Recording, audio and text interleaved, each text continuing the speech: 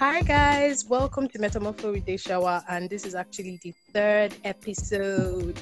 Yay! And today I actually have three amazing men with me who are going to be joining on conversation, realities of the 21st century man. So the reason why I felt like we needed this conversation is because I feel like we're in an evolving world where things are changing. Women are beginning to find their identities, find themselves beyond motherhood or beyond marriage. And we are having CEOs now that are women, and men are saying yes and amen to women in the offices and all of that. Things are literally changing.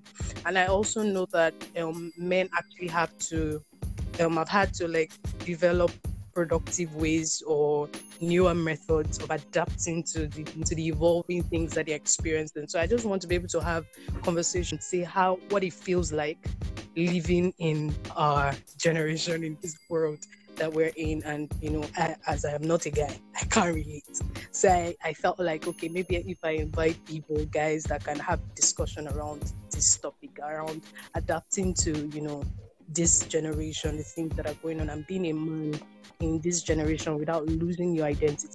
So I actually have I have George, I have Diola, and I have Ayotunde here with me. They would introduce themselves and then we'll go right into the conversation. So let me start with George.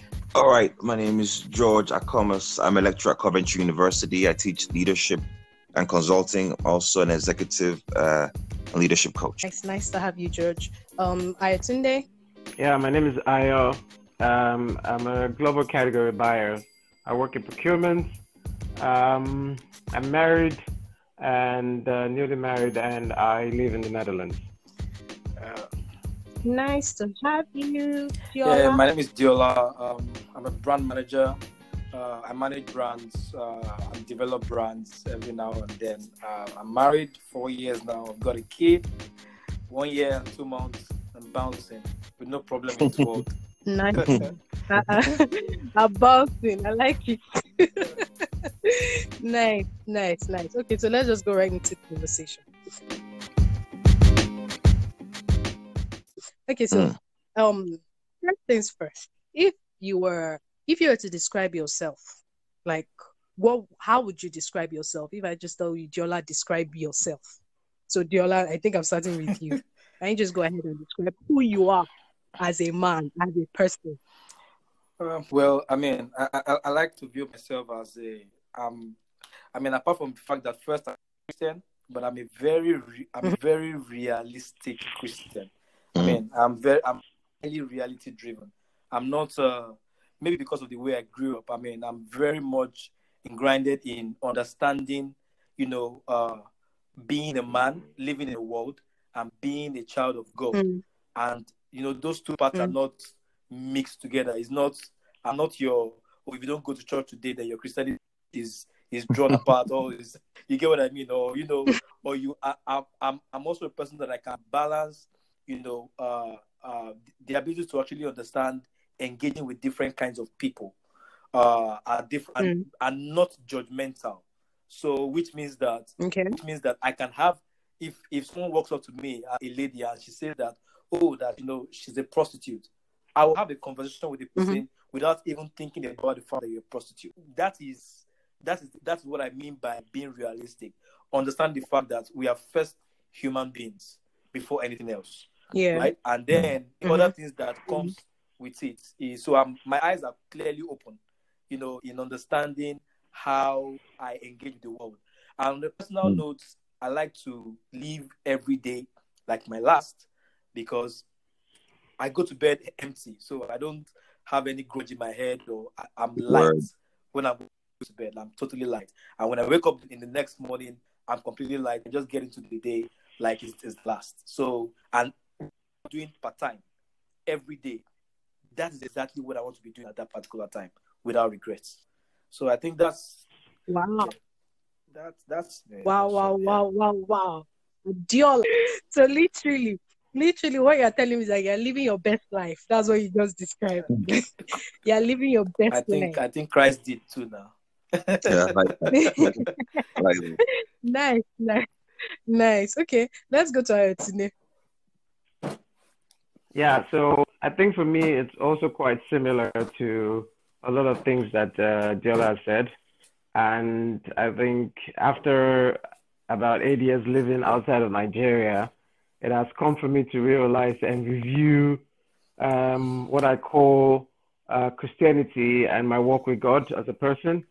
So I think I'm also in line with being very open and loving Christian, especially what has happened in the course of the last few years in terms of some of my friends in the confidence they've been able to build to tell me secrets and open up to things they were not keen to even share with their close family members.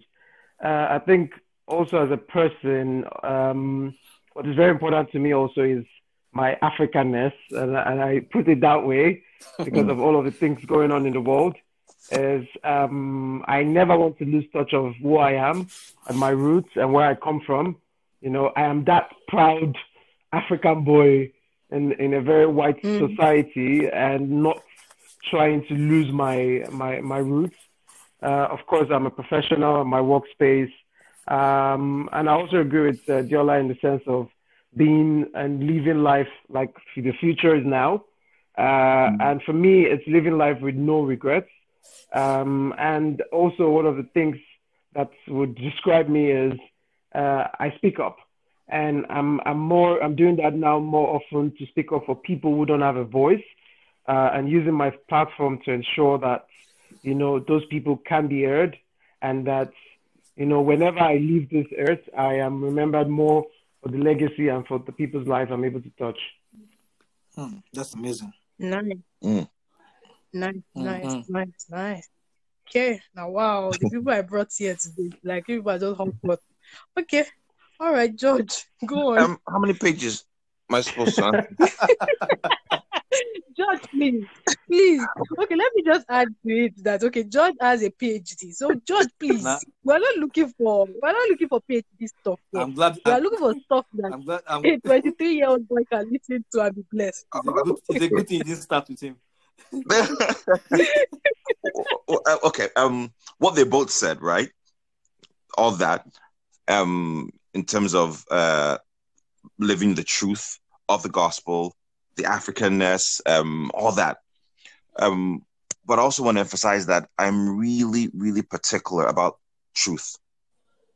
And it's a journey trying to understand understand what truth is and how to live it. I'm still learning every day. We are obsessed in this generation with being right instead of doing the right thing. Yeah. And it's they're two totally different things. So I don't want to be right. I want to know what the right thing to do is and pursue that. And that is at the very center of who I am. That and love, because God is love. So in a very practical way. It's. I'm sure we'll get to this a bit later, but when Jesus Christ says that some of them will come to me and say, "We did miracles in your name, raise the dead in your name," and I'll say, "Apart from me," it means that if you haven't raised the dead person yet, you never reach the level of those who are going to hell. And he made it quite clear: those who know the will of my Father in heaven and do it. So there are two things I want to pursue: know God's will and do it. Okay, you mentioned something, George, about like not being right, but following the truth. Yeah. So what truth do you believe in? Like, what exactly do you believe in? Do you follow the word, or you follow what exactly? Okay. Let's put it in clear terms. It's good you're a bit more specific, because when you ask that, you ask me for a thesis on what is truth. But for me, Jesus Christ is the truth. So I'm the way, the truth, and the life. And that is what I want. I want to know him, the power of resurrection. I want to know him and everything he stands for. I want to be like him. That is Christ. For me, is not truth. Okay. All right. Thank you for clearing that. All right. Thank you, guys. Okay, so the next question I have for you is, can you describe the relationship you had with your dad? And would you say that the relationship has improved as you grow older? And what are the things you would say that you feel like you could have done better? and the things that you feel like, okay, you see yourself literally doing almost the same thing now, and you feel like, okay, maybe it's not such a bad thing after all. Like, so what are the things that you feel that they could have done better? What are the things that you feel like you learned from them that were good stuff? I'll start with Diola. I mean, I lost my dad when I was 7, but I was quite as I grew older, when I clocked 17, I mean, I was able to basically rewind and reconnect with the images of, when you are growing up, you think that your brain is not recording it, but it's actually recording it. You're recording your experiences. So you cast your mind back into the kind of man, very upstanding guy. Yeah, he's crazy about success. He wants you to be the best at whatever you actually do. I could see that man that would do anything for family. So for me, he was a family guy. He was a guy that would say that, you know what, if you have to go hungry, but you must sacrifice yourself for your family, no matter what it takes. So is the spirit of that kind of person, and that's his drive for his intelligence. He's a kind of person that is also a very emotional person, but not over emotional. He's very practical. Actually, I think he's more practical than emotional. So that's also has a way in which molded me into this person that is just look at things as it is and analyze it as it is, so that you're able to actually know what is logical and what is not logical, or what is emotional and what is not emotional. So I think that one thing I picked from him was the fact that he was a kind of man that fought for family no matter what it takes, and actually fought for others, those who don't have a voice. I grew up to see a man who will look at people who are not educated and want to get them educated right from his pocket by all means. So when he died, a lot of people today who are not educated was because he died, because he was no longer there to be able to, push them, and there was nobody else, to do it for them. But we had, a mom who also had that strength of a man who actually was able to push us to get to where we are today. But I think that I always imagine that if we were here today, he would be proud of what we have become, because it would have been exactly what he imagined, or what he would have actually done if we were to be alive. So I see that sense of family. I see that sense of drive for success, and more. Yeah, I think one thing that actually got me was the fact that you said your dad was emotional. Like, that's almost very difficult to find in most African men, so being able to hear a guy say that I knew that my dad was an emotional person is nice to hear. Even though he tries to hide it. And then high five to your mom for doing a great job, and I'm so sorry about your loss as well. All right, thank you, George. Okay, yeah. Funny, I actually wrote an article about this on my blog. Lessons, what I learned about father from my father. So I'm going to have to go there, look for Expo. Before I even say anything about that, what did he do right and wrong? My dad said something to me years ago when I tried to challenge him on something, and he said, "You can't judge me as a father. Wait till you become a father and just do better." Yeah, and it meant a lot, because I just got married, and it's a different ballgame. You see things totally differently now. You're married than when you're watching your parents work through there. But if there are 3, 4 things I learned from my dad. First of all, is faith. My dad is a man of faith. He gave his life to Christ when he was 15. And I have watched him through the years live his faith. One of the greatest testaments I've ever heard anyone give my dad was pointing out to somebody else. There's a conversation they were having, that this man loses everything. It doesn't touch his faith. My dad doesn't place anything above the gospel. He doesn't care about anything in this world above the gospel. And if I'm half the man of faith my father is, I think my generation will be blessed. Greatly blessed. I learned that a father provides. It's not just about buying things or giving out goodies. He gets involved in what you're doing. What do you need? What support can I give you? And at all costs. I remember once when we're praying, morning prayers, we're praying for, I think we're praying for money or something. So I know he didn't have money. So I was supposed to go back to uni that day or that period. So he calls me and says, "Where's your list?" And I'm like, "I thought you didn't have money." So what? What's your business about that? Are you the father now? Get your list. And as usual, you'll always ask us, "Did you have everything you wanted?" You say yes. And you always mention those a little more. And then a father provides security that we could do anything. We could be anyone we wanted to be. We could go out there and make mistakes. We're not afraid of making mistakes because we knew that he was always there for us, to back us up, to cheer us on. He's our biggest fan. And of course, being a good husband was part of it. Nice. That's actually like a very profound thing your dad said, the statement you made about like, you become a dad and do better. Like at the end of the day, it's not really about like looking out for the faults of what they do right or what they do wrong, but you finding whatever you think that he could have done better and you becoming the next generation that does better instead of like, having the funny to... thing is that when you become a father, you see things totally different from how you saw it when you weren't a father. Right. So it's really easy to sit back there and judge. Oh, you should have done this, shouldn't have done that. To be carried the way he carried, and then man, I think you have more. Even if you do better, you have a lot more respect for what it was. Yeah, profound. Thank you, George. All right, Ayotune. Yeah, so it's actually nice listening to you guys because it's quite interesting to see how we view our fathers, and also, of course, now becoming fathers, that's how you begin to see life.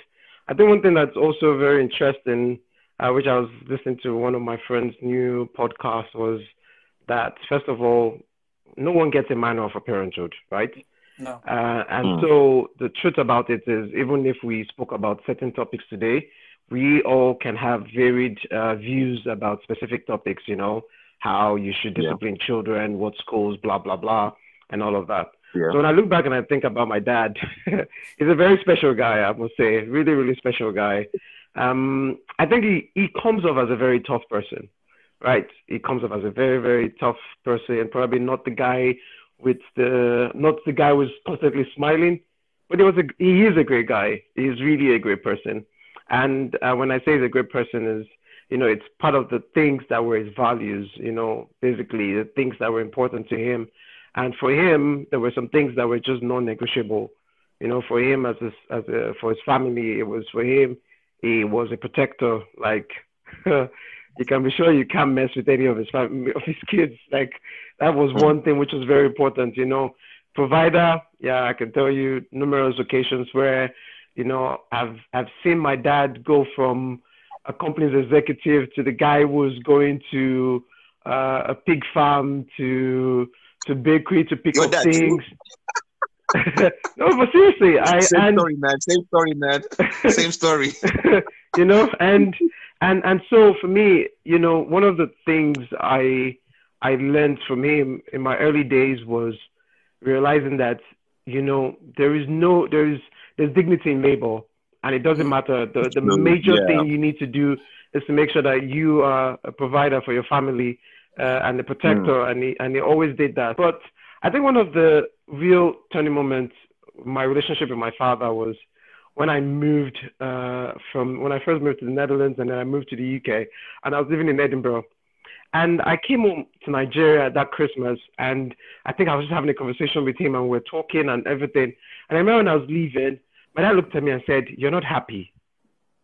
And I was like, no, I'm good, But, I'm not sure I've ever spoken to you about this, but I didn't realize I was depressed. But my father noticed. Yeah, I think you spoke about like when you moved and... Yeah, and I didn't realize I was depressed. But so my very tough father said to me when I was living at the airport, "I'm going to call you every day to check up on you." And he did. And it was like literally he would call me, and how expensive this to call Nigeria. It wasn't even WhatsApp. He would call me and I'd be like, "Okay, I'll call you back," and have those conversations. How was your day? And things like that. And for me, I think about many of the things that happened throughout growing up, being the only son, where it was a case of my mom people would think you're an only son, you get spoiled by your mother. My father was like, you're not gonna get spoiled in this household and things like that.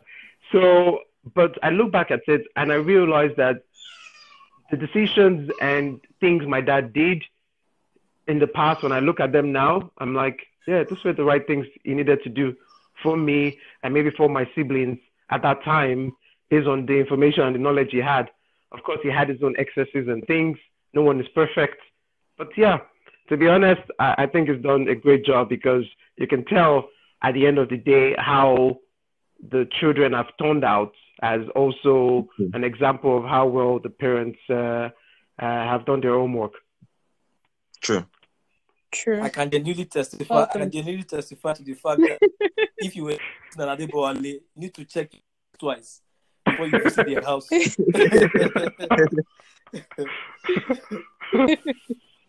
Moving on to the next question, which is when was your first personal encounter with God? No, I'm not talking about you were born into a Christian home, you decided to go to church. When did you realize that, oh my God, I think I love God? Like, when was that moment for you? I think I'll start with Ayo. Okay, let me see. I have to think. But to be honest, I always think like my encounter with Christ is in phases, to be honest. I would say it's in phases because I think the first real one would be when I was in Ijaniki, and I think I was in probably GS. I was in junior school for sure, maybe GS3 or GS2.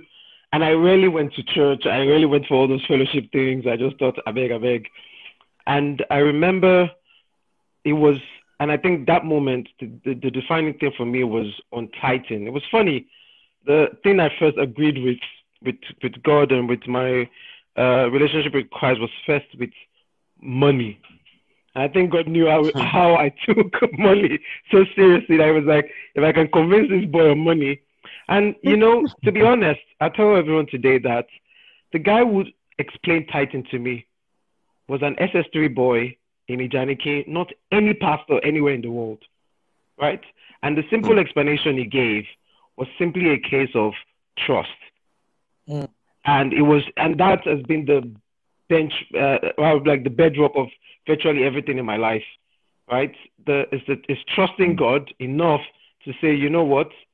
I'm going to do this because I know you are much more stronger and better, wiser, older than I can to do everything, and, that was a turning point. Of course, life went on, there were a lot of back steps and all of that. And I think one other point again in my life, one decisive point was when I got my job with Heineken. And also at that time, and the reason why I'm choosing this point are, these are the points where I think I will use the word farthest away from God. And he was there to show me that this boy, I've got plans for you, sir. Whether you want it or not, I've got plans for you, And I remember I was unqualified for the job.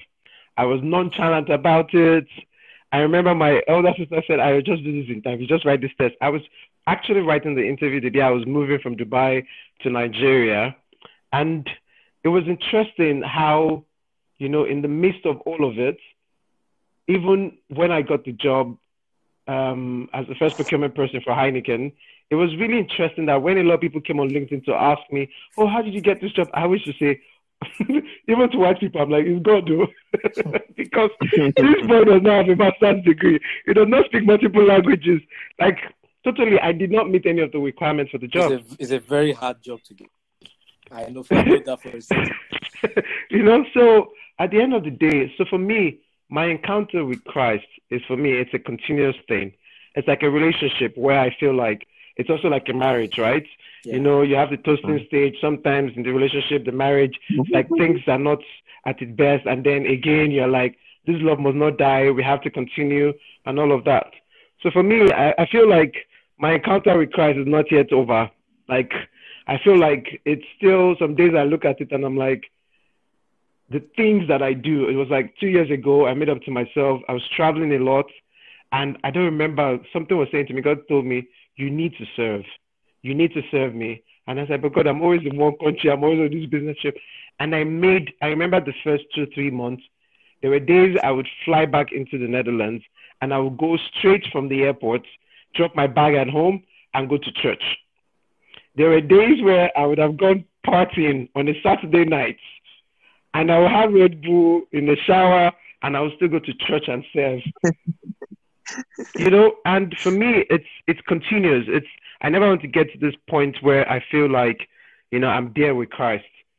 Like it's for me a continuous improvement thing that I'm like, God, however you want to capture this your son, keep bringing me closer and closer, and let all those testimonies, those encounters be endless. So I think that's it for me. Yeah. So it's a commitment, and that's very profound. It is actually a commitment. Yeah. All right, George. I think mine is in phases too, but it can be broken down to 3-4 major stages, and then one more that's coming up, I think, in the near future. The first time was at the age of 7.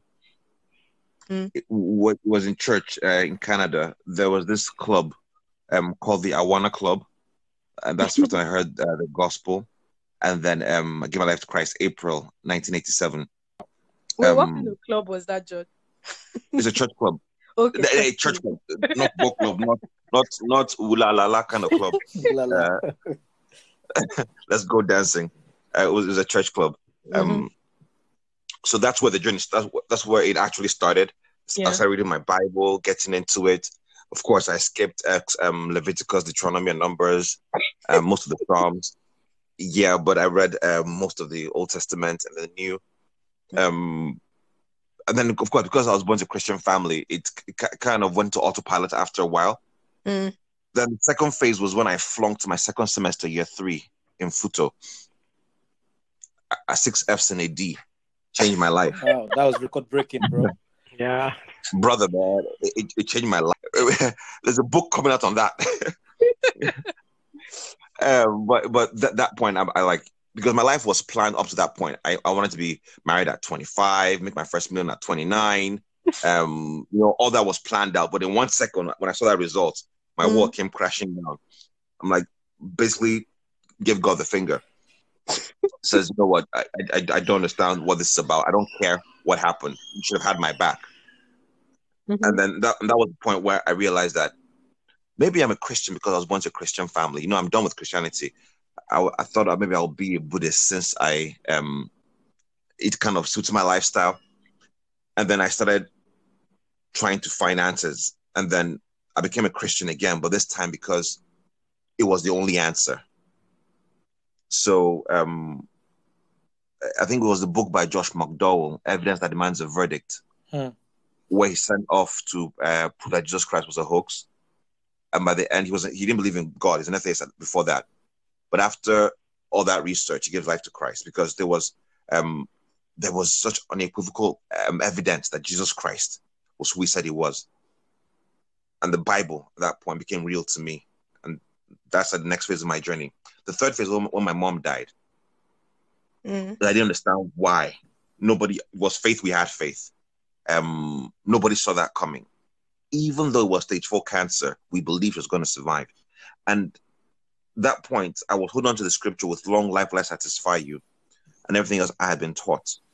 But when she died, I went through 6 months of just was blurred. I was a zombie. And then I realized that a lot of stuff, 90% of what I know as a Christian was what was told me by somebody else. And that I wasn't promised long life. It wasn't a promise he made to me. It shook me to my very core. I started finding answers. When I found that Paul, the apostles died, most of them died young. But when Paul says that I've run my race, I finished my course, he wasn't old when he finished his course. He wasn't old. But it became clear to me that I won't die before I feel my destiny. And that was a key thing. So that began the rest of the journey, trying to unlearn what I've been taught and trying to experience God personally, not just learn, but experience God personally. The phase I'm on now as a newly married man is the part where loving my wife like Christ loved the church and trying to come to a deeper understanding of what the love of Christ actually means by loving her. And hopefully when I become a father, experience that love too, like my father did with us. So I think it's 5 stages so far. 3 I've experienced on the 4th stage, and it's each of them is like a different experience altogether. Literally, it's almost as if you are describing metamorphosis for us. So like how you move from here to the What is when I see us 5 stages though? Like I just drop in mini thesis. Okay, how to be a caterpillar 101. How to be a butterfly 202. Okay, Jordan. What's after that one? All right, that's so good. I'm just kidding, but that was great. All right, Diola. So it's so difficult to speak when George has spoken. Not that deep. It's not that deep, I beg. Anyway, I think that encounter and relationship with God has been quite an interesting one, because I mean, you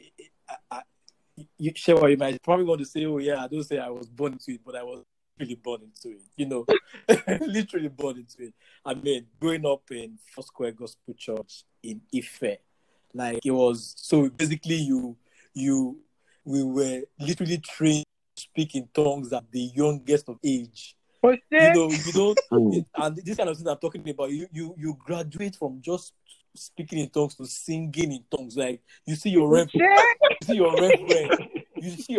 going, you're like,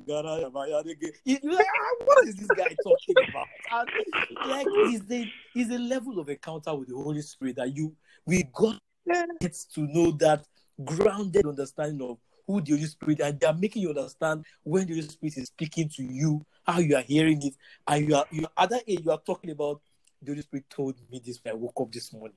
And he said, and then I started to grow up, and of course I had to grow up really fast, because I mean, after the age of 7, I left home when I was 17, and I mean, literally started living on my own, and I mean, amazing friends, different kinds of people, lived in different kind of places, but growing up really fast, understanding, and at different stages of my life, I'd had to basically live out the life that I knew, which is the life of Christ, and walk in that precepts.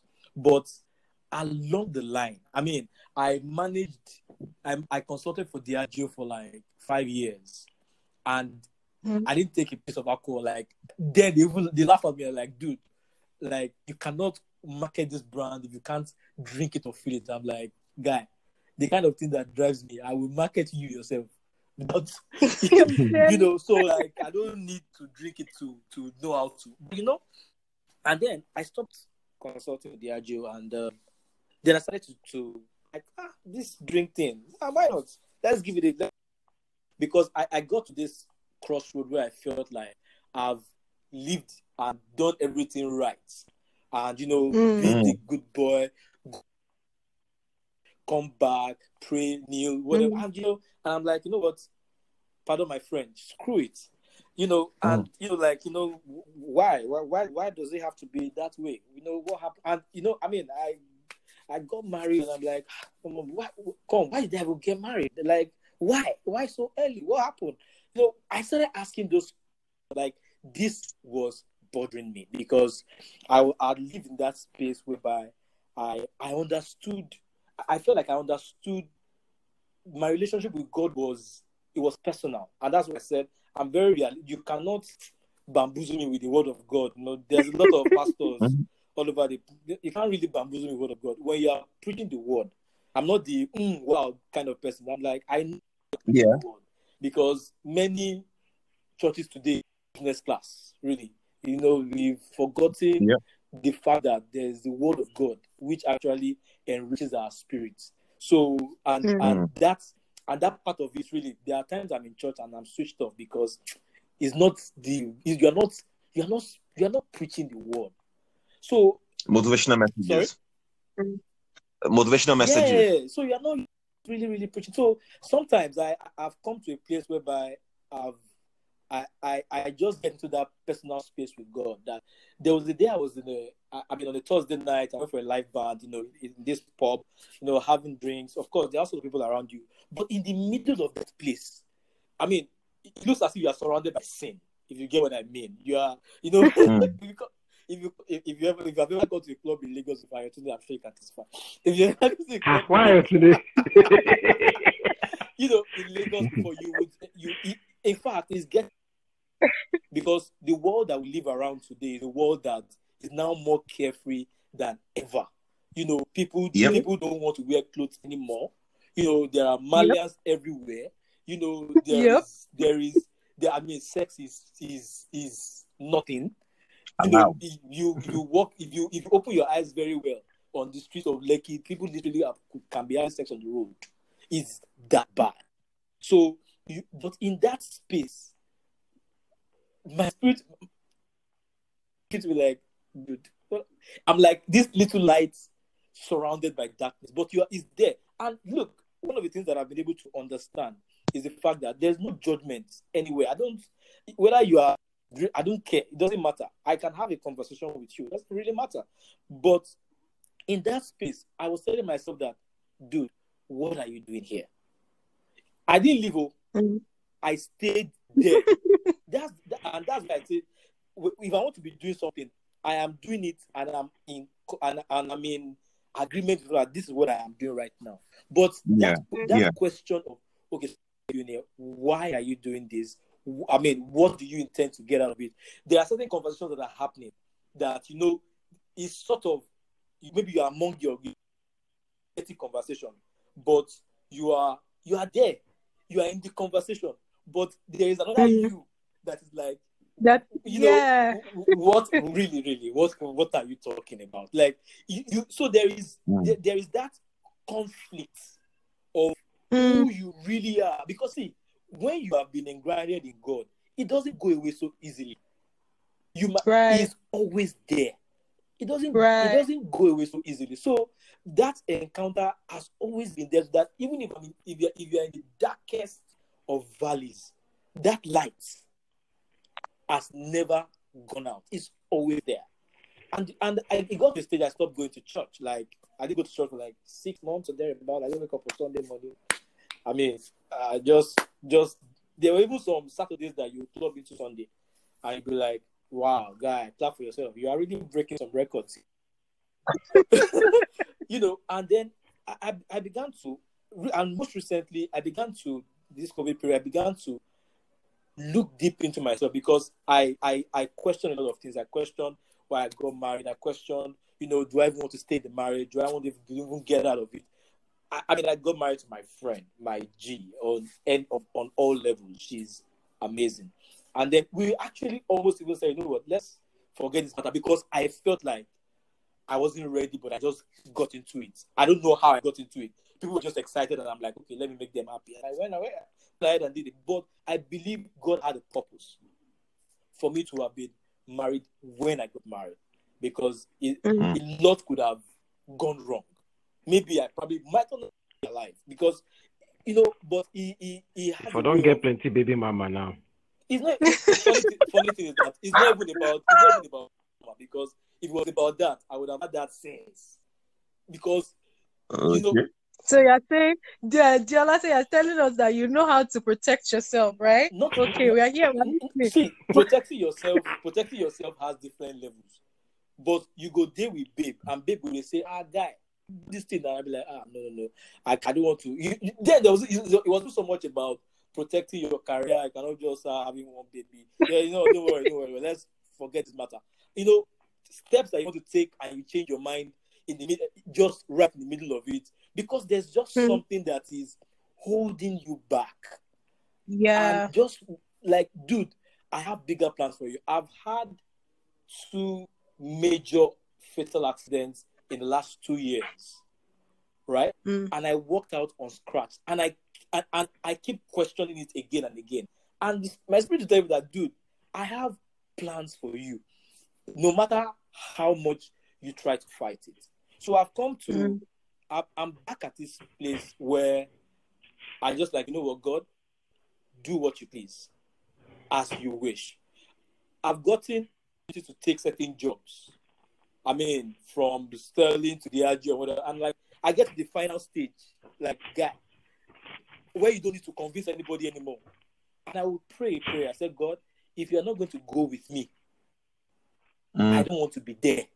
Because I don't know what is best for me. You know what is best for me. So, so there are, when you think you know what's best for yourself, and there's certain things. So I felt of stagnation for like 3 or 4 years. I didn't get a promotion. The opportunities that came my way, instead of me to take some of them, I didn't take it. And I'm like, why did I take this thing? Is there something wrong? A lot of things. Like, I even sometimes come around and like, what is even going on? I've not done anything extra since. Because I got an amazing job in South Africa, worked 3 years in consulting. I had a UK contract. I was working in Nigeria, and I was earning in pounds. So I was all right. Like, you can I probably was earning that better than a master's degree guy in the UK. So, but when you go and change your money from pounds to naira, you are like balling, like there's money. I was helping the world, can't pay school fees, we pay. But I realized that what exactly does God want to do in my life? Then I moved to Switzerland, and then everything just started to unravel. And I'm like, why have I not moved forward career-wise in 4 years? What are you trying to tell me? But I'm not the kind of person that says, God is at fault of this. I'm like, you have your plans. I can feed myself. I can feed my family. I can help my extended family. I can help people around me. You are still providing. So there's something in it. Mm-hmm. So, but I guess that I'm in a new phase, trying to rediscover.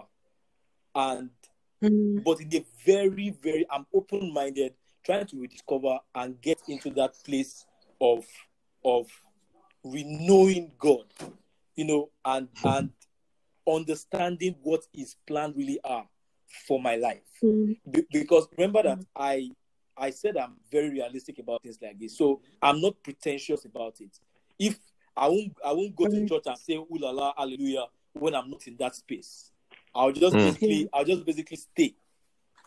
I was looking at Instagram yesterday, and I saw a post on the black page that says "Say a prayer." I didn't know when I started praying, and I just literally started praying, and it came easily to me. So, which means that I think that God leaves me or has left me, He never left. He's always there. So the moment you're able to just tap into it, it moves quite expressive. So that's probably those are my, I don't know how many phases I've described now. I think if George's gonna put this in phases, you're probably thinking about what. But there's something profound I noticed in your conversation, Diola, which is the fact that I feel like most kids that grow up in like maybe really Christianly families where you are brought up in church and all of that, I think that almost all of you get to that point and it's like you're like questioning everything. Yeah. And then you're wondering why have I not been a bad guy all along, safe? Or why have I not been? Or the ones that are not questioning, okay, why am I not doing bad stuff? Are like questioning the Bible and questioning, okay, what does this really mean to me? Yeah. So are we saying that there's this almost like a short graph for Christian kids that is like it's almost as if they have to go through that phase where they have to question or go or backslide small before they now come back? I don't think it's so much about Christian kids. I mean, a very, very, a good brother of mine, Dayo Babalola, who is a pastor in London now. Dayo was bad. Like, his parents could have given him away, literally, and just dash it to someone for $20. But Dayo was someone. So I think it doesn't matter where you start from. This journey with God, it doesn't matter where you start from. Whether you are starting from a Christian home or you are starting from a background that has no definition, and you just basically started from. Today, Dayo could have like 10 girlfriends at a time. He was guy man. It was. And then, but Diola, do you know that that's actually, it's almost as if those are the two patterns. Yeah. Is it that they come from, if they're coming from, is it that they start off bad? Yeah. And it's almost as if the old church, maybe the father is a pastor, they are praying for them on the church. Yeah. I think we all get to that point in our lives. That's central point where we see good and evil, when we see light. And the Bible talks about, I present to you life and death. Choose life. that you may live. Yeah. You know, so life and death will always face you. Light and darkness will be there. Being good and being good, a good boy and a bad boy, those options will be there. Some of us feel like I did experience this whole, being bad. And you've gone there, you've been there, and you're wondering, no reward. There's nothing there. It's just emptiness. My brother. It's just my brother. emptiness. And you begin to wonder that, wait a minute, I'm paying. what am I looking for? But you know what? The devil is so I don't want to use the word. I don't know what to use. That he has the way of painting emptiness in gold. Yep. The guy's a bullshit. The best there is. The best there is. He has been known for that since Jesus. And then even those who have discovered that it is empty are unable to quickly come to the reality that it is empty, because they still keep seeing that sense of, this is gold now, but it's empty. Then the Matrix. And then the thing is that there's something about the subtlety of the devil. There's a way he makes you feel like you are stuck. Yeah. Some of them, it's not even about the fact. It's not even the gold anymore. It's the fact that you feel like you've been sold a lie. A lie that you literally lived in for maybe whatever number, and you feel like, I can't get out of this. Like, it doesn't make sense. What's the assurance on the other side? Do you understand? Yeah. And like the devil, like it says that the devil is always going to and fro the earth. Like, so it's always there, trying to tell you that, you want to come out. There's no need. Just enjoy this life. This is the best life, my brother. Just enjoy it. Yeah. So at the end of the day, I feel like, aside even the way the devil obviously tempts people and makes things look grander and better, there's also that method that the devil uses, which is the subtlety of lies, of just making things so grand for you, and you feeling like, I can't get out, I can't stop, I can't make this decision. Do you understand? Yeah. And the shame, I think, is a bit of cognitive dissonance, where and denial, where it doesn't become real until we say, I made a mistake. So you don't want to get to that point where you say, I made a mistake, and everyone's like, you feel so ashamed of yourself. Wow, how could you do that? So we keep on protecting that lie. Yeah. And living in denial, kind of thing. So it's sad. Yeah. Okay. All right. You guys are just throwing up church in this place. Okay. Hallelujah. Maybe just one comment from my side. Okay. It would be and I think it's also maybe Deola, also something about the waiting room, because also I will use the word, I'm experiencing what I would call my waiting room, and I think it's usually also when people are in their waiting room is when they are mostly open to attacks. Vulnerable. And when I talk about waiting room, it's basically either that big break, or you're waiting for that partner, or you're waiting for a child, or, and that's where people, dabble into multiple things, right? And that's where the real test of your unwavering faith in God is really put to test, where, people now be like, okay, God, you got me to this place, so in the first place, now am I going to start playing dirty politics? Am I going to lose myself, lose all of these for things to happen? And I think that also is one of the challenging moments in many people's lives, whereby, sometimes even when I'm in those phases, I try to read the story of Job to give myself strength and be like, at least I've not even taken everything from you. You're waiting for something. Like, you know what I mean? Like, for me, it's really, the story of Job is really a very important one, because, a lot of times, again, we're in that waiting room. We want that next thing.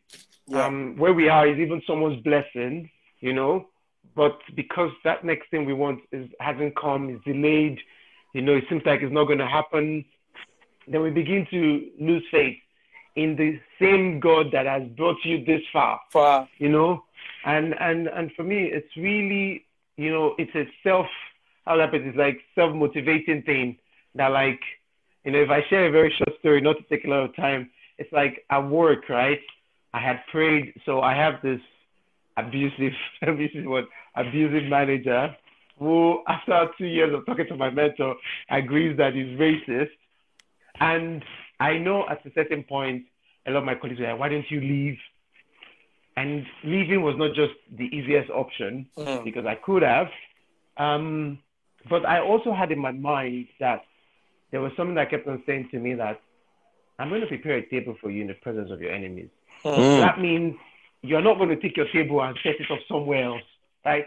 Right here, in this same place, in this same land, you'll be blessed. And those people that think that nothing is going to come out of you will be there to see it. And because that is the plans of God. He does not want to do his miracles in the dark. Place. He does not, he sets you up. And, it gets to the point where you feel like, oh, the door is opened, and then the door opens and you realize, okay, this is another waiting room. You're not yet there yet, And to be honest, it's every day sometimes you have to wake up and put yourself in this space where you're like, you know what? God, I'm going to revere on your past glory, on your old testimonies. I'm going to remember those beautiful things that you've done, even those things that don't even seem like grace anymore for us, like waking up in the morning, like surviving COVID, for example, and those things for me are like the driving force that makes me realize that, you know what, God's got me covered. Like whatever happens, it's like you can imagine Job at that point where, it was houses that were burning, children were dying, everything was going one by one, and the guy was like, Jesus, nothing going to look me. That's everything about the Lord. And at the end of the day, this guy was there trusting God all through, because that was his own waiting room. His own waiting room was a difficult one because it wasn't just waiting for a miracle. It was that he was losing things. But yeah, it's really important because he knew where he had come from to become who he was. And for me, I think that's always something very important to look back at, to look at where am I, where was I, who was I, to where God has brought me to.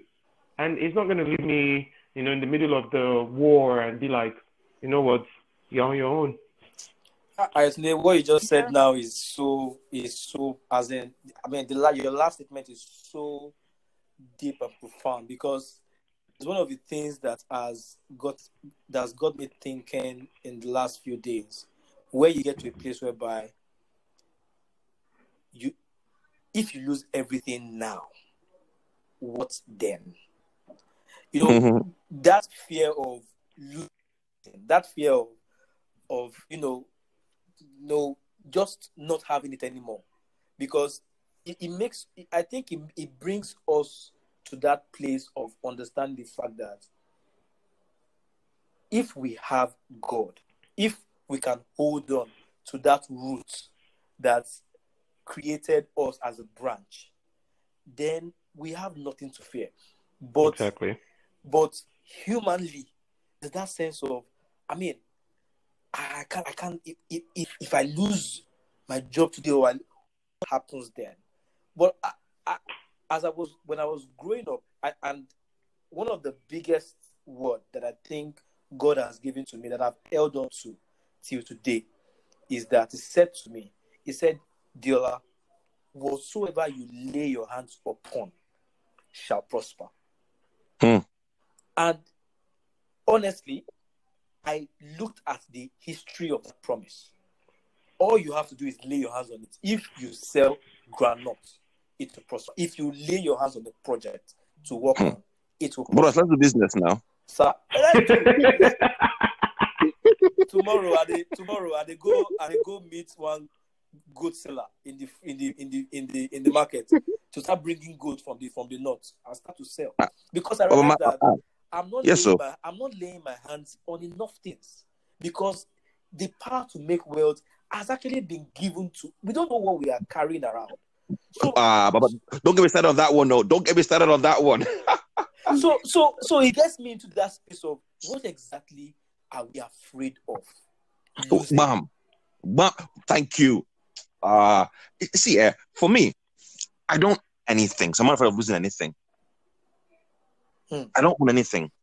I've let go of my life.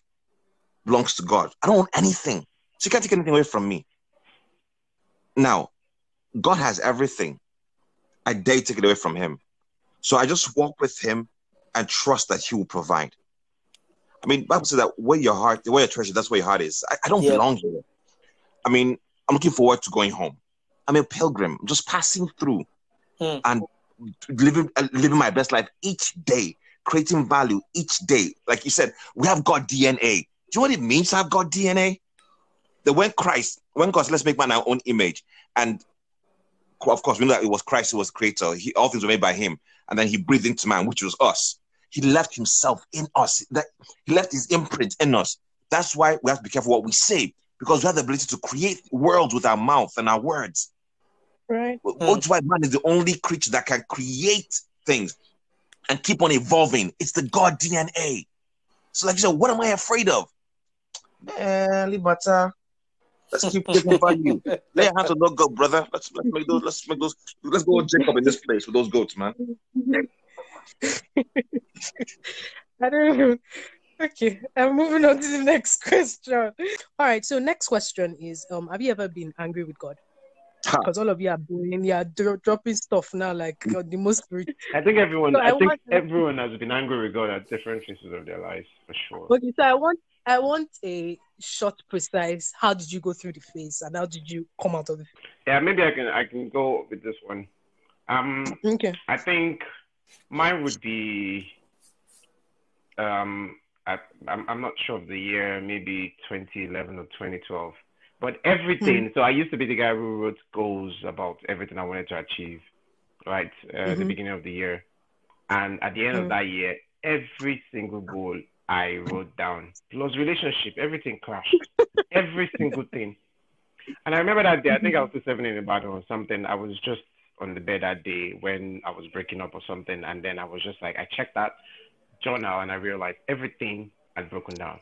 And one word just said to me, "Shebi, you're writing plans, Abi, like as if it's you, basically." And I was pissed. To be honest, I was just like, you know what, this God is. And then one thing later on happened to me that made me realize it's not like it's wrong for you to write plans. But I think what is more important is understanding what God wants for you, you know, in a year or at a particular period, and working according to that that plan, because then you realize things will just work easily. So and for me, that was, I think that was one time when I was the angriest at Christ. Like I felt like every single thing I had held on to, I had worked for, just came tumbling down, and I was just like, for Christ, this time around, I'm even serving you well. So why now? Not even when I was in the world. Why now? You know, but and that for me was it was a new learning process for me to also see God in a different light. And the beautiful part about God is that I think that he even enjoys doing that kind of stuff, like letting you know that in case they told you sweet gospel, where like everything will always be perfect and nice and sweet with me. Like let me just pay you small. Exactly. Let's see what you got. Something like that. Okay, George. Yeah, well, 2 occasions. The first one was my 6th FSNAD. And then I remember when I was...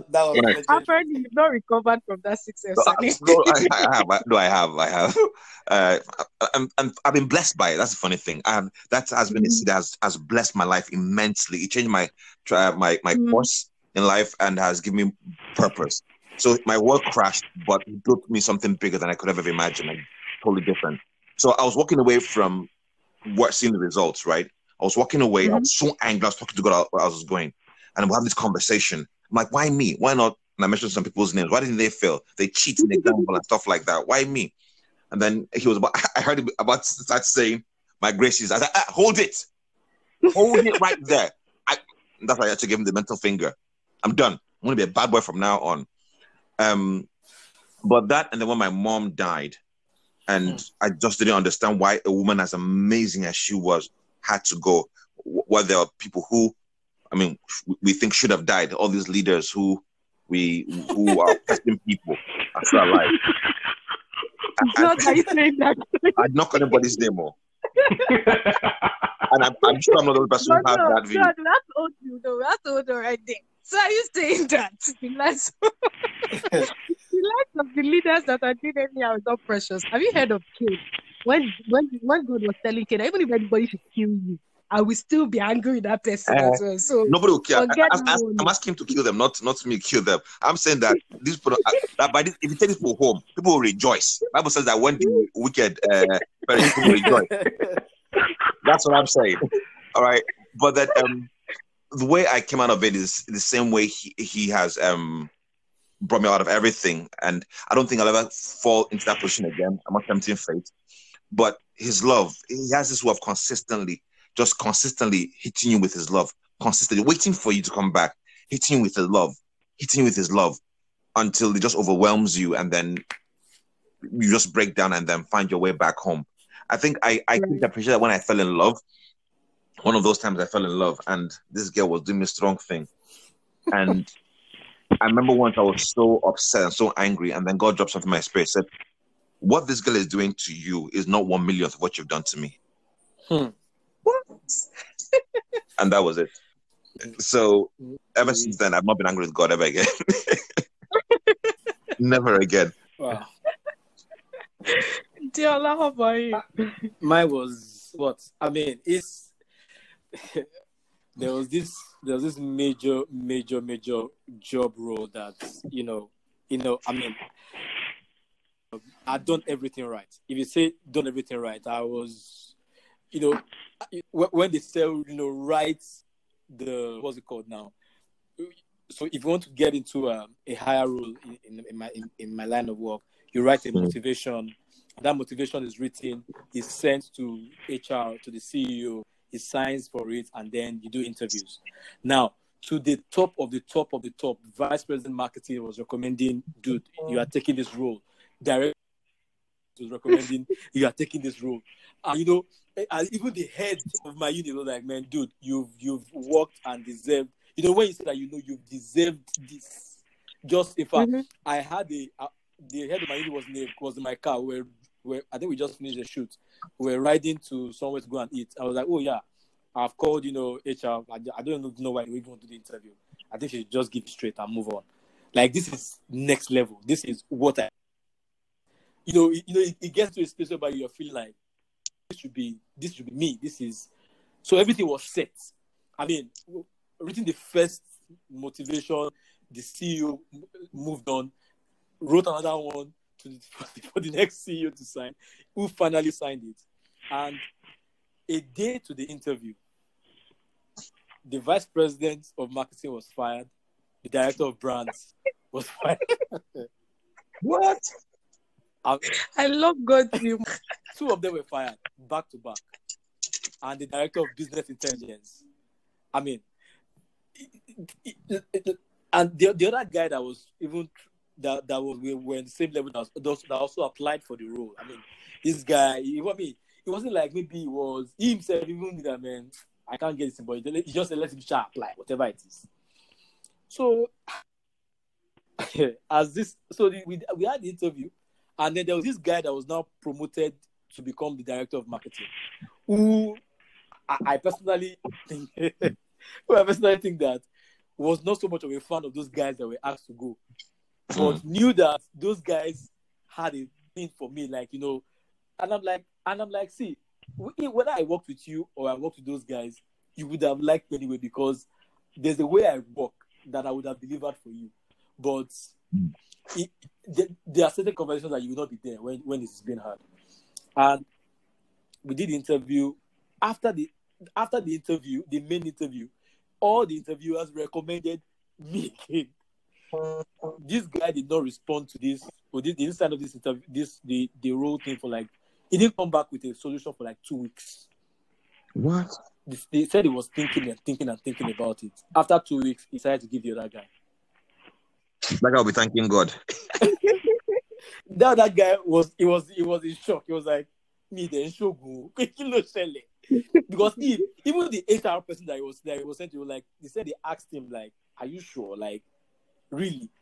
Yeah, he gave someone else, bro. When I got that email from HR that that stupid, unfortunately, I read the thing. My hands were shaking. I went to the head of my department. I was like, guys, see what the email I got. It was like, no, what's all this? I know power was already shifting within the office space. A lot of powers. Everybody was trying, So I was like, I didn't even care anymore. I just went to, my office used to be at Oriental. I just bought goat meat pepper soup and Heineken. Brave man.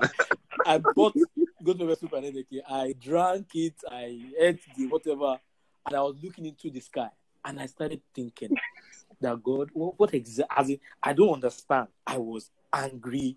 I was empty. I was sad. I mean, I was boiling in my spirit because I felt like, why? So for a week, like this new director guy, I didn't say what to him. He didn't say what to me. So there was no. So after he now saw me on the walkway, like the second week, he was like, "Oh, Toby, hi, how you doing?" I'm like, "Oh, I'm great." I was like, "Oh, see me tomorrow morning and all that." When I didn't go, as in, like I didn't even bother. I didn't go to his office. So the upper week again, he then saw me again. He was like, "But I told you to come to my office. Why didn't you come?" I'm like, "Oh, sorry. I mean, I thought you were busy. I'll come the next day." So I came. I sat down in front of him, and we were talking. And he started talking, and I'm like, and he was like, "Toby, I mean, why are you not saying anything?" I'm like, "Do you want me to be honest? This is the director." I'm like, I looked at his face. I was like, "Do you really want me to talk? Do you want me to be honest with you?" He was like, "Oh, Toby, I mean, break it down. Let's have a conversation." I said, "Are you sure?" He said, "Yes." I said, "With all due respect, you had no data points to make the decision you made on my career." The guy was wow. The guy was shocked. He was like, "Toby, what are you talking about?" I said, "Dude, do you know the different things that are done at different levels?" I said, the painful part was the fact that there was another unit that wanted me to join their unit and take this higher role. Those dudes that were fired made me not to take that role because they wanted me to keep working with them. Look, so dude, I lost on both ends. But dude, like, what's your reason? I was livid. The entire business started coming to me and said, Toby, what happened? Toby, what happened? I think we should just leave. People started looking for job opportunities for me to get out. Like, I know when you are angry, you need to be. But when he said he wanted me to open my eye, clear the guy. And when we were done, he realized the fact that, okay, there is something here. But he said something about the fact that there will be other opportunities. And I'm like, oh, it's fine. That it doesn't even matter. But that is me dealing with it from a physical space. Now I have to then enter into God. What exactly freaking happened? If you will permit me, sir. Like, what happened? But because I didn't get that answer quickly. But because this other guy too, because I'm a child of God, I can't hate the guy now. Like, it's not fair. Like, but it was hard. It was hard. And the dude too, sometimes it can be very, very funny. But I had to just adapt and work with him. He will start sending me some funny emails. When your colleague when something becomes your boss, quote unquote, whether deserved or undeserved, it didn't matter. But I'm like, God, how do I deal with this? What happened? And it made me realize something. He said, there's one prayer that you've always prayed, that if I would not go with you, so there's no point. So he knows what is.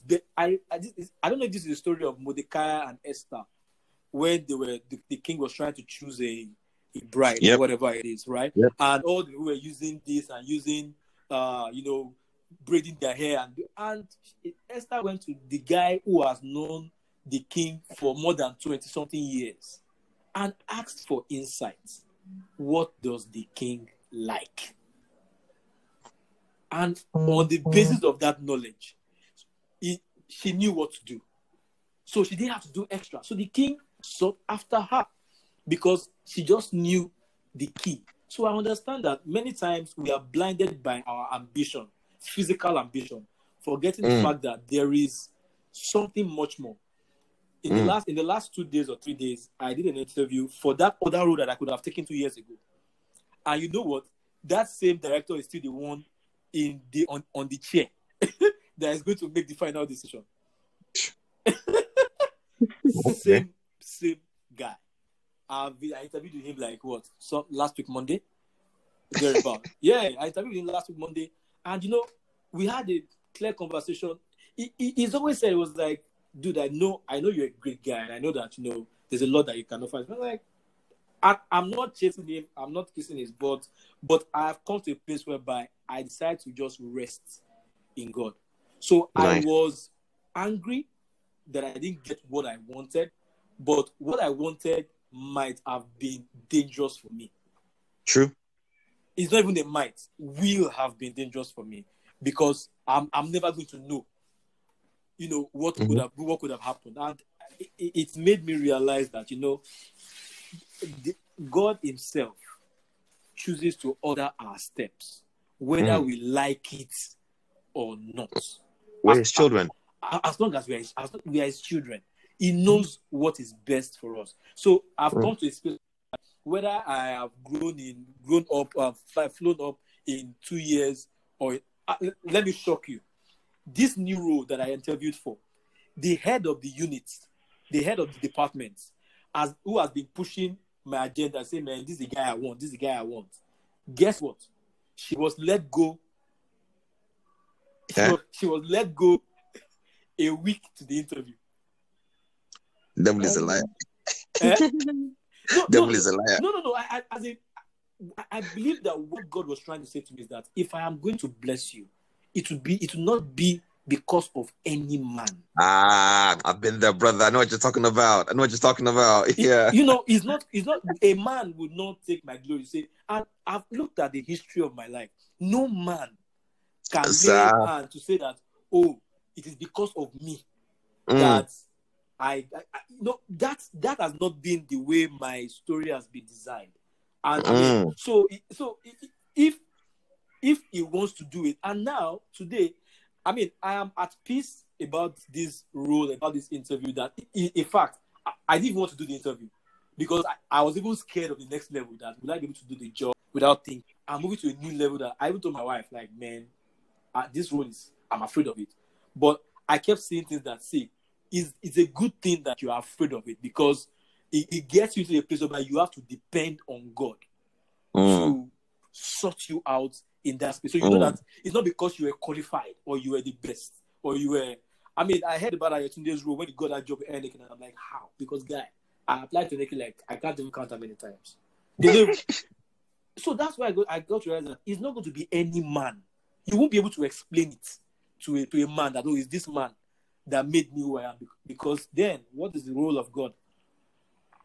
So I got angry about it with God, but he made me understand it. And for me, my hands are up. Sorry, my story was long, but that's it. Okay, so we're moving on to something less serious. You guys are even making me feel like I'm not even a church girl again. So let's move on to something less serious. I'm taking you to sex now. So, next question is, like, at what age did you become aware of sex?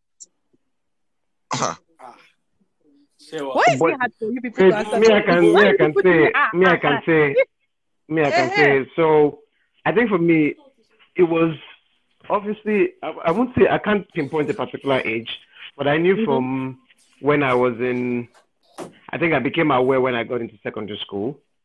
Because also at that age, my mom always made that joke of, don't touch any woman you touch is going to get pregnant. That was a slogan, like, don't touch, basically. And I think that fear was in my head up until I got to senior school. And I will say a very embarrassing story where we went out with girlfriends, we were in boarding school, we left, and I went back with my girlfriend, and I did not even touch her. And all the other boys were doing things with their girlfriend. I was just there like this. Like, I was in my head. What was thinking in my mother's mind was still in my head. Like, if you touch the dame, do you need straight away? Straight up. So yeah, I think yeah, I would say it was secondary school. Yeah, I was aware of things, but I never dabbled or did anything. I think the first kiss would have been when I was in senior secondary school, and yeah, that was basically it. Okay, thank you, George. Do you want to go for it? I was serious. So it was first kiss. I think my first kiss when I was 5 or 6. That's. I mean, I think that was the same age. I think I became aware. When I moved back to Nigeria, I went around telling people I had sex with a family friend of ours who was about 7. I was 7, both about 7 years of age then. Wow. Yeah, but of course I hadn't. But again, watching all those movies, you shouldn't have been watching as kids. Creating an awareness of something called sex. So if it's the awareness you want to know about, yep, that's the age, 7. Okay, 7. Diola? I think it was probably around, secondary school, really, just youngest. No. You're the youngest, George. You're the youngest. I'm the youngest. No, it's George. George that's asking if he's the youngest, and I'm letting him know that yes. Nobody's your secondary school. I'm saying I was 7. Sure. He had the PhD in this thing since.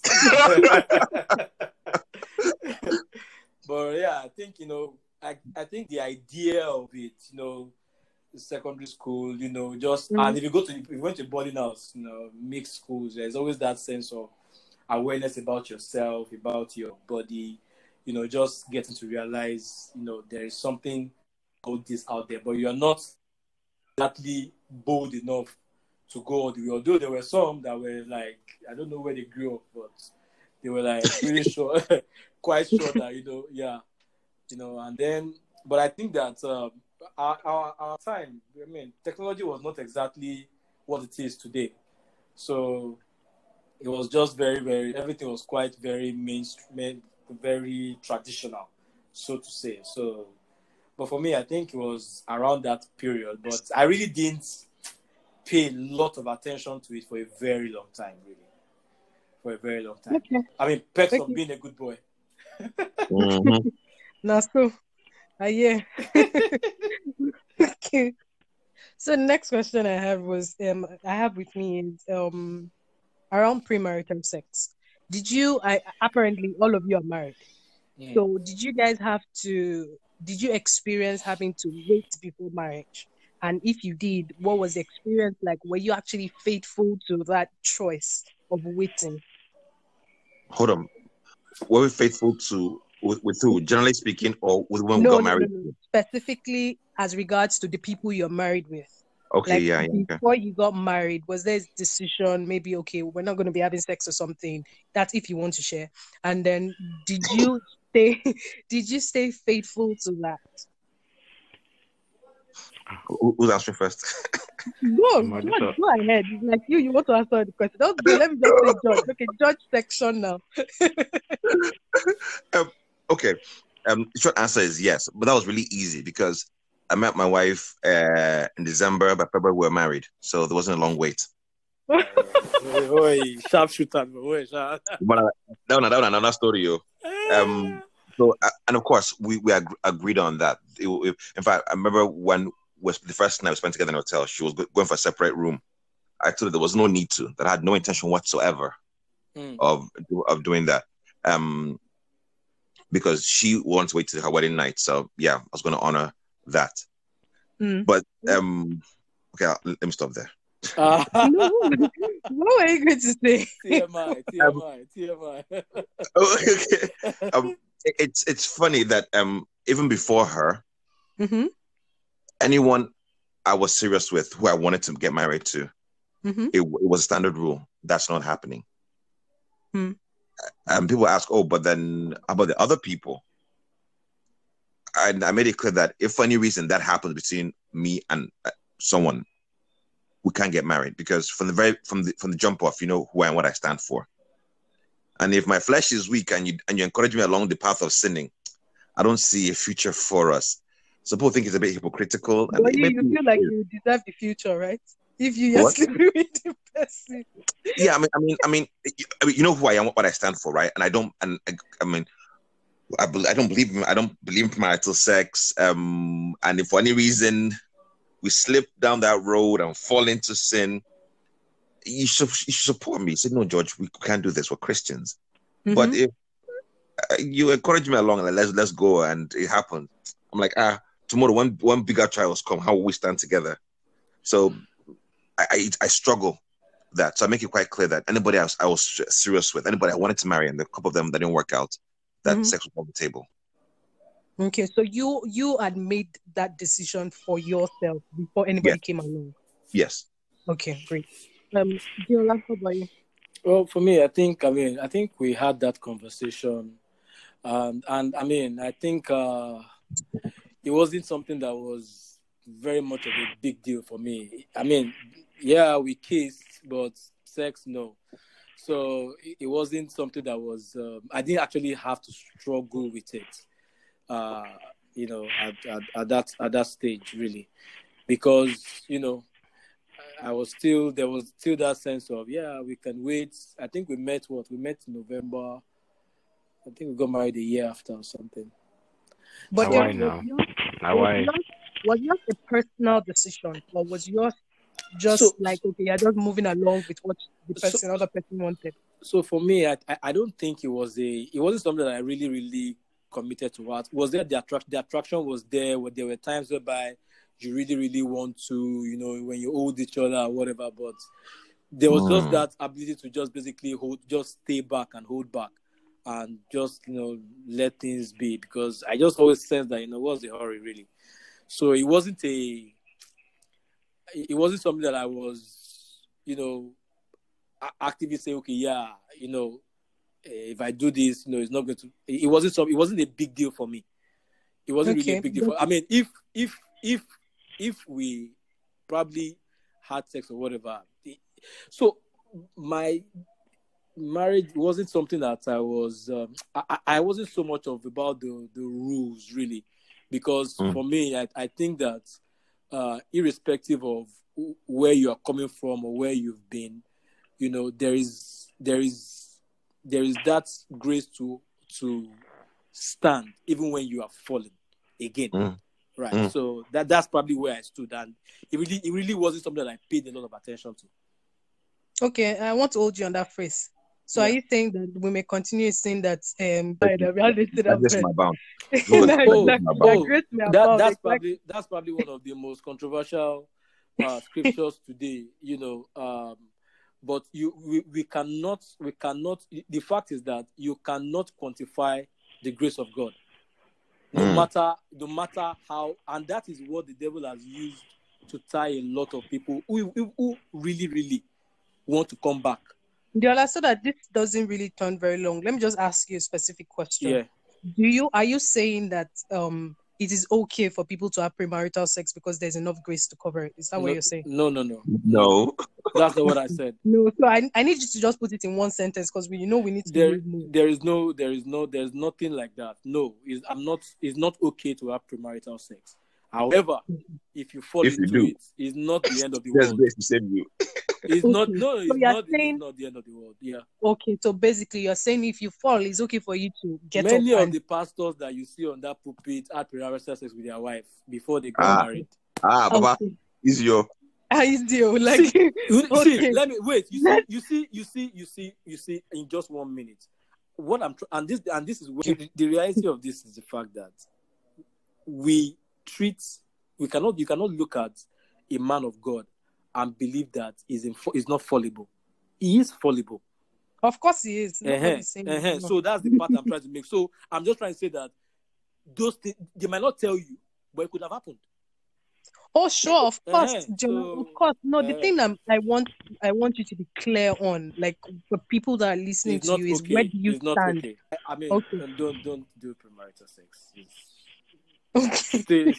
All right, be like George. Be like George. You don't want that to happen, trust me. So yeah, like people that use their truth to eat their chest, so don't be moved. Use your chest to send you. I've not thought of this now. So I think for me it's I'm a bit similar like George. Well, but when I met my wife, I was in the world, so I was things were happening, and then I met her, and then she made it very clear from day one that this is the promise I've had with God, and I don't want to do this till I get married. I mean, I was like, okay, fine, but I think it was also, I think with her, for me, it was God's will bringing me back to be like, you know what, you've got this, you can do this.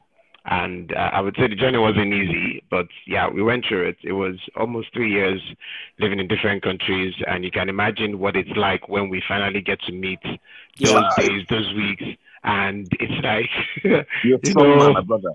You're a strong man. Yeah, seriously, and to be honest, even there were days where I had to be the one that was strong for us.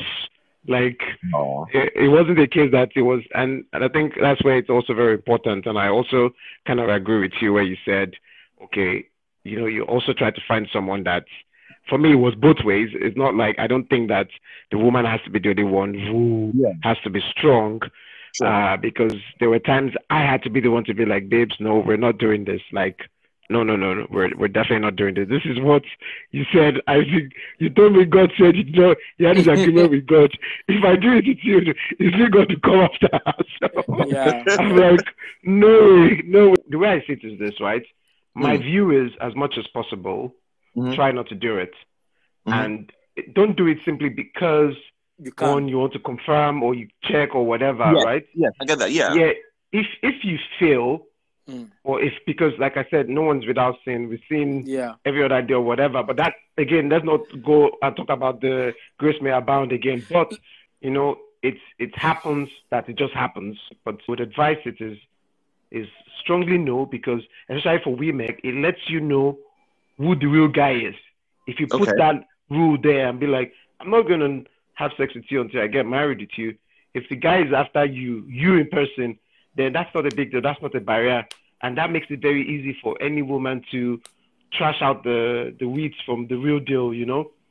So, and for me as a guy, it was just like a wake-up call again to God saying, okay, I think you've had enough. It's time for you to get back on your feet and get back to me and clean with me. And and so for me... You see, Ayo, you've had enough. Enough. That's not guy. That's not what I mean. Wait, so this one, can I add something, right? I want to clarify something. It got to a point where in this walk and stuff where I stopped seeing things like black and white per se, right? Yeah. Because a lot of times we are caught up with rules and regulations. Yeah. And I like to think that before you become the voice of God, be the heart of God. But there was a reason why God gave commandment, and it was for our own benefits. That the issue with premarital sex is that you can't be sharing yourself around with everyone. And as much as we break soul ties, I've never released anywhere in scripture where it says soul ties can be broken. Paul says, "Why be joined with so person?" And that when you're married, it's till death, right? So if you sleep with this person now, I want to marry you, and you sleep with this person, and then you don't marry that person, go somewhere else, you're sharing yourself around. But if it's the person you're getting married to, that's the key thing. So marriage is a safe haven for us to enjoy this beautiful thing God has made called sex. So if it's a person, I'm by all intents and purposes, it's a done deal. It's me and you. It's unbreakable. For me, I may not see that as sin. It's good to be careful, but if you say that, yes, be sure this is your person you're getting married to, then I understand that. It's still premarital sex. You are dilly-dallying this thing that you're talking about. It's still premarital sex. Exactly. I want to be clear on this thing. Because now, John, what you are saying, what I'm hearing you say, is that, okay, so if it is that, the fact that you're going to get married is sure that you're getting married to this person, then it's no longer a sin. That's what you're saying now.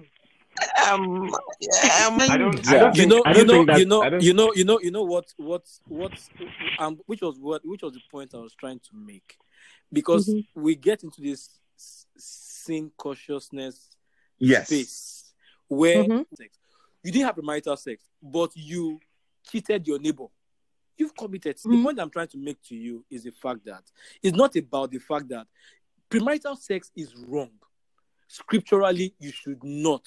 However, there are also, so it's not this sin is not just one exclusive sin in the world. There are millions of that we get into on a daily basis, which is why, like I said that grace does not give us what we deserve. Because if it were to be what we deserve, none of us would be alive. Yeah, Jola, do you understand what I'm saying? Yeah, so, I totally get what you're saying. I kind of take it back a bit when we want to get into the space of perfection with God.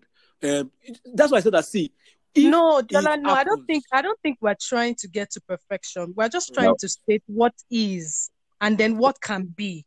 We are aware of the fact that this thing can happen. Exactly. But what is the fact that this is what is. This is the truth. Should not. So now there's what can happen. And then what happens after it happens. Do you understand? And that's why I actually just wanted you to clarify the part of, like when I made that statement about grace and all those things, that it's not the fact that we know that, okay, it can happen and it can keep happening and keep happening and keep happening. No, okay, it happened. Okay, so what did you do after it happened? Got it. You understand what I'm saying? So it's not that we're not saying that, there's a leverage now. Okay, everybody, but it's not like we're also saying that, I'm so perfect, I'm 100%, I never came short of anything. That's not what we're saying. We're just saying that there is something that is. That cannot be. We can't change that. There is something that is. The method at which we work by if we're Christians. And then even if you fall short, it doesn't mean that you should stay there. That's I think that's where I'm getting at. You don't need to stay there. And God is not going to keep lavishing. Well, don't let me say God is not good, because God is so loving. He's going to keep loving and loving and loving you. But the point is that you can't keep doing what you know. You're convicted. You know that it is a sin. And then you keep doing it and doing that. Keep saying, "I'm grace is covering me." Yes, grace is covering you, but I don't think that. I don't think that people think like that, though. To be saying grace is covering me, you'd be surprised. You'd be shocked. I haven't shared the story of this alleged pastor who was having an affair with a church member, and she asked, "Don't you feel any guilt?" And he allegedly said, "I'll show a level of grace." You're telling me that you don't know that some people get to a point where their conscience is literally seared. All right. The next question, anyway. Basically, has any of you ever cheated? And have you ever broken your heart? Yes. But now you people sound like all the best and perfect men. And have you what? I'll go last on this one. I didn't get the other part of the question. Have you ever cheated on a girl before? And have you ever broken a girl's heart? And what did you do about it? I'll go last. Well, broken hearts, yes, and to be honest, it was unintentional, I must say, because I was in a phase, and it was the phase of when I was in the UK, and I got in contact with an old friend from high school. We started talking, came to Nigeria, went on a trip together, all of that, and then I went back to the UK, and I just realized, okay, what was I doing? And I tried to explain to her that, okay, I don't think I was still brooding over past hurts and things. And I didn't think it was the right time for her to get into my life. And to be honest, till today, I'm not sure she has forgiven me. But I've apologized multiple times. How is it your fault? Sorry? How is it your fault? I'm not saying it's my fault. I take responsibility for it. Because I felt like, okay, we got into something, and at that point, it was like, I realized I was just yearning for things.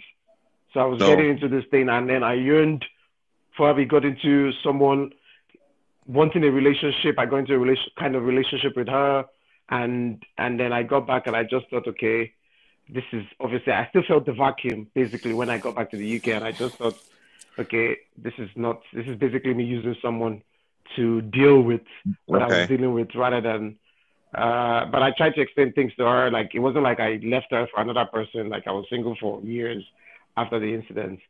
And when it comes to cheating, I always prided myself to be like, yeah, I never did this, I never did that, and then it happened. And it actually happened with, obviously, it was obviously before I got married, but I was obviously in a relationship. And it was because, again, it came from a place of not cleaning your house before you get into a relationship. And then it comes back to bite you. So where you think that, okay, I've left these things behind, and then a slip happens. So yeah, it happened, and it was basically a case of someone that had something to do before meeting the person I was dating, and then, the flesh came again. The need for the flesh came again, and then things happened. And I remember when my partner asked me, so tell me, has any of this happened? It came out of the blues, out of nowhere, and I just said yes. Like literally, I was so unprepared and I was unprepared for the question because it was asked at a very happy time of our relationship that I didn't even, it wasn't like we're having a fight or whatever. And I came out honest about it. And I think it was good for us, basically. I think it was definitely good. But it was also, it was a turning point for me because it was a reminder that I shouldn't be, what's the word I would use? I shouldn't get too familiar, too comfortable. Sometimes you're doing something so well, things are happening so good with you, you are overly confident. You think it's like you're using, how do I put it? You're rubbing the meat on your mouth like this, and you're like, nothing will happen, and then, no, but seriously, that's the way I think it was. I got too comfortable. I got too confident that things were fine. I've got this covered. I've been celibate enough. Nothing's going to happen. And for me, it was, even when I was explaining to her, I was like, it has nothing to do with us. It has nothing to do with our relationship. It's all me. It's basically me just, realizing that I shouldn't get too comfortable. I have to start, cutting things off from the beginning, like from when you meet someone and they're like, "Can I have your number?" And like, for what? What do you want? Exactly. It's actually nibbing it from the beginning, and to be honest, it's something I have decided consciously to imbibe into myself and ensure that, sometimes again, just to put another point, we're watching some Nigerian movies on Netflix, and then me and my wife will just be like, but she knows she's going to sleep with the guy already. And I look at myself and I'm like, yes. Emotional cheating, that's it. It starts from there. It's the comment is made, it says, let's have lunch later on, and you don't need it or you don't discuss it with your partner, there you feel like you've got it covered. I can handle it until, you fall into the ditch. You handle it now. It's just my brother. And a man take fire in his bosom and not be burned.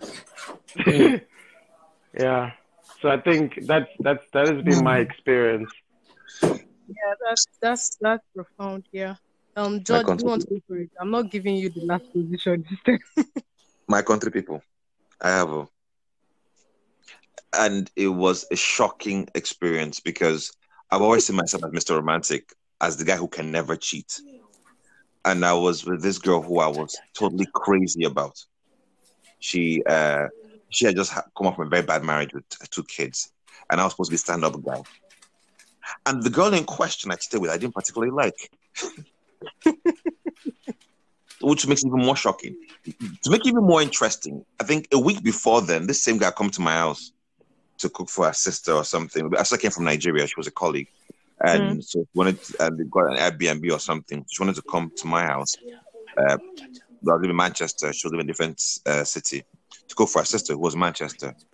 And then she tried to grab me like Potiphar's wife just the week before. And I jumped out like Joseph, and I ran out of my house with my coat on. And I left the house, and I called my accountability partner. And I'm like, can you imagine what just happened now? And I was feeling so cool like Joseph that I got this on lockdown, like my brother just said. The next week, she calls saying that her sister had just left, and she wanted to crash over her mind that she couldn't get a train back to where she was going to, which I found out much later was a lie. This was 10 o'clock, and I found that trains run till midnight, much later, after the deed had been done. She comes, we're quite formal. We at this guest room, the guest room is, there's food you want to eat, and I was doing some work for an artist I was working for in Nigeria then. I was wearing a shirt, so she just came to, she was making fun of me, look at your tummy, so tried to poke my belly. I blocked her hand, and I couldn't let go. For 5 seconds, I just held her. She saw what was happening and then embraced me from behind and I lost control. It was like I had a voice screaming in my head, no, don't. Well, I was like a man who was underwater and somebody was at the surface calling out to you. I was like, I just lost it until it was all over. And the first thing out of my mouth was, oh my God, what have I done? I just taken a vow of celibacy till I got married. I promised myself I wasn't going to have sex till I got married at that point. And not only have I done that, I'd also done this to this girl. The next morning, I picked up the phone and I called and I told her while the other girl was in the house. Yes, it was a very painful experience. But I learned, I now understood why Joseph ran. Like my brother just said that you nip it in the bud. Joseph knew that Potiphar's wife had opened her blouse and one nipple had slipped out. That he would want to run, but his legs would not move. Yes. He knew it. That the blood would drain on his legs. He'd be begging. That's why he turned around and ran. You cannot be familiar, my brother. You cannot be familiar. We are men. Do not give devil an inch. In this case, he take all of you. Yes, I totally agree with that. Like, so I learned that day. I made up my mind that, listen, I will not go anywhere. I can't take my wife with me. And if there's any possibility, in fact, I won't even go to a place I can't take my wife with me, period.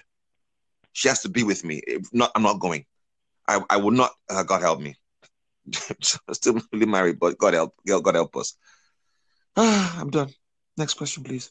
What you said about like you called her immediately is something that I actually even want to ask around, because there's this question about, okay, when men cheat, should they tell the person or not? And then you hear funny things in you people's conversations that you be like, forget that thing, tell who. Like, no, but seriously, my counselling partner, when I told him, he said, don't tell her.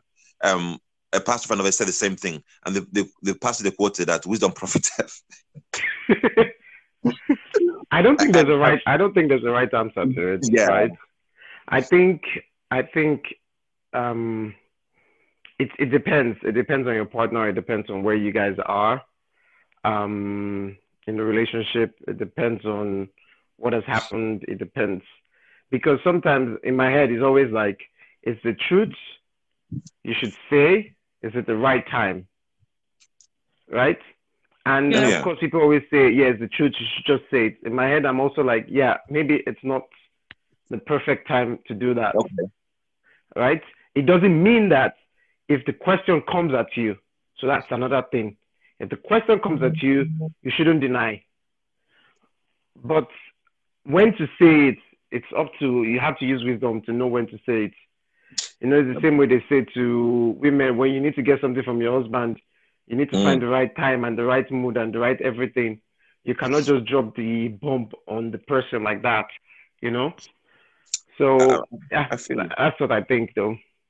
To add to that, right, one thing I would encourage that at some point, you just have to tell at some point in time. As much as I know what that experience, because I've realized that after that experience, that nothing can save a man from a woman who's out to get him. Absolutely nothing in this world. If you're relying on wisdom, Solomon had it. He fell. If you're relying on physical strength, Samson had it. He fell. If you're relying on the fact that you love God, David loved God. He fell. The only thing I've come to realize that can save a man from a woman is another woman. It's either your mother, your sisters, or your wife. So she's there to protect you. Because the devil knows how to get us using, I mean, what does a man want in life? What's a man's test in life? And the devil will use that woman to get you. Yeah. To find one. Right. And that woman is your protection against all these other forces. Which is why women need to understand that, come on. I mean, it sounds a bit like we're making excuses. But and like you said earlier on, right? That women will never really fully understand what it means to be a man. The fact that we struggle with some of these things, people think, what's the big deal? It's like, it's overrated. You just don't, I don't know how to explain it. God wired us that way, to see a beautiful woman and be attracted to her, to keep the generations going. So as much as you never fully understand it, please help your man. Don't use sex to punish him, because if you don't pay my attention, somebody else will. And she didn't have self-control. He does have self-control. But make it easier for us, I beg. We need you. We need you, for the devil ruins us. So what did Adam say to God when God said, "Why did you do this? This is the woman you gave me." The devil will get us. Please help us. Help us. Help us help ourselves. So the agreement is that you should tell, but you should look for maybe the right time and know when the kind of person you're dealing with. Is that what you guys are saying, right? Yeah, but I also think, aside from even telling, it's nipping it at the bud at the onset. It's communicating. It's that beat off. You can imagine if, that first incident that happened with you, for example, George, you had shared that with your partner. She would have told you from a woman's perspective that, because they know themselves still better. They know the tactics, right? Yes. And so she will tell you point blank that this is the motive of this person. And so you basically cannot. She warned me. Well, this guy started messaging me in the morning. She said, why she message early in the morning? Like nothing. You guys can be clueless now. I just think that because I'm a cool dude. Like she said, something I said, no, we're just colleagues. Till it happened. Which is what pained her even more. She warned me. So now I know. I tell my wife now, right? I need you to tell me, see this guy, I don't like this girl. Don't talk to her. But I also need to know that coming from a place of love, not out of insecurity or jealousy or stuff. Yeah. But I need to trust your instincts. So my female friends I had before you meet every one of them. So I don't like this girl, and I went around you. And without question, that relationship dies there. If I love my soul, my salvation, it ends there. But I need to be able to trust you that it's coming from a place of truth and love. Yeah, absolutely.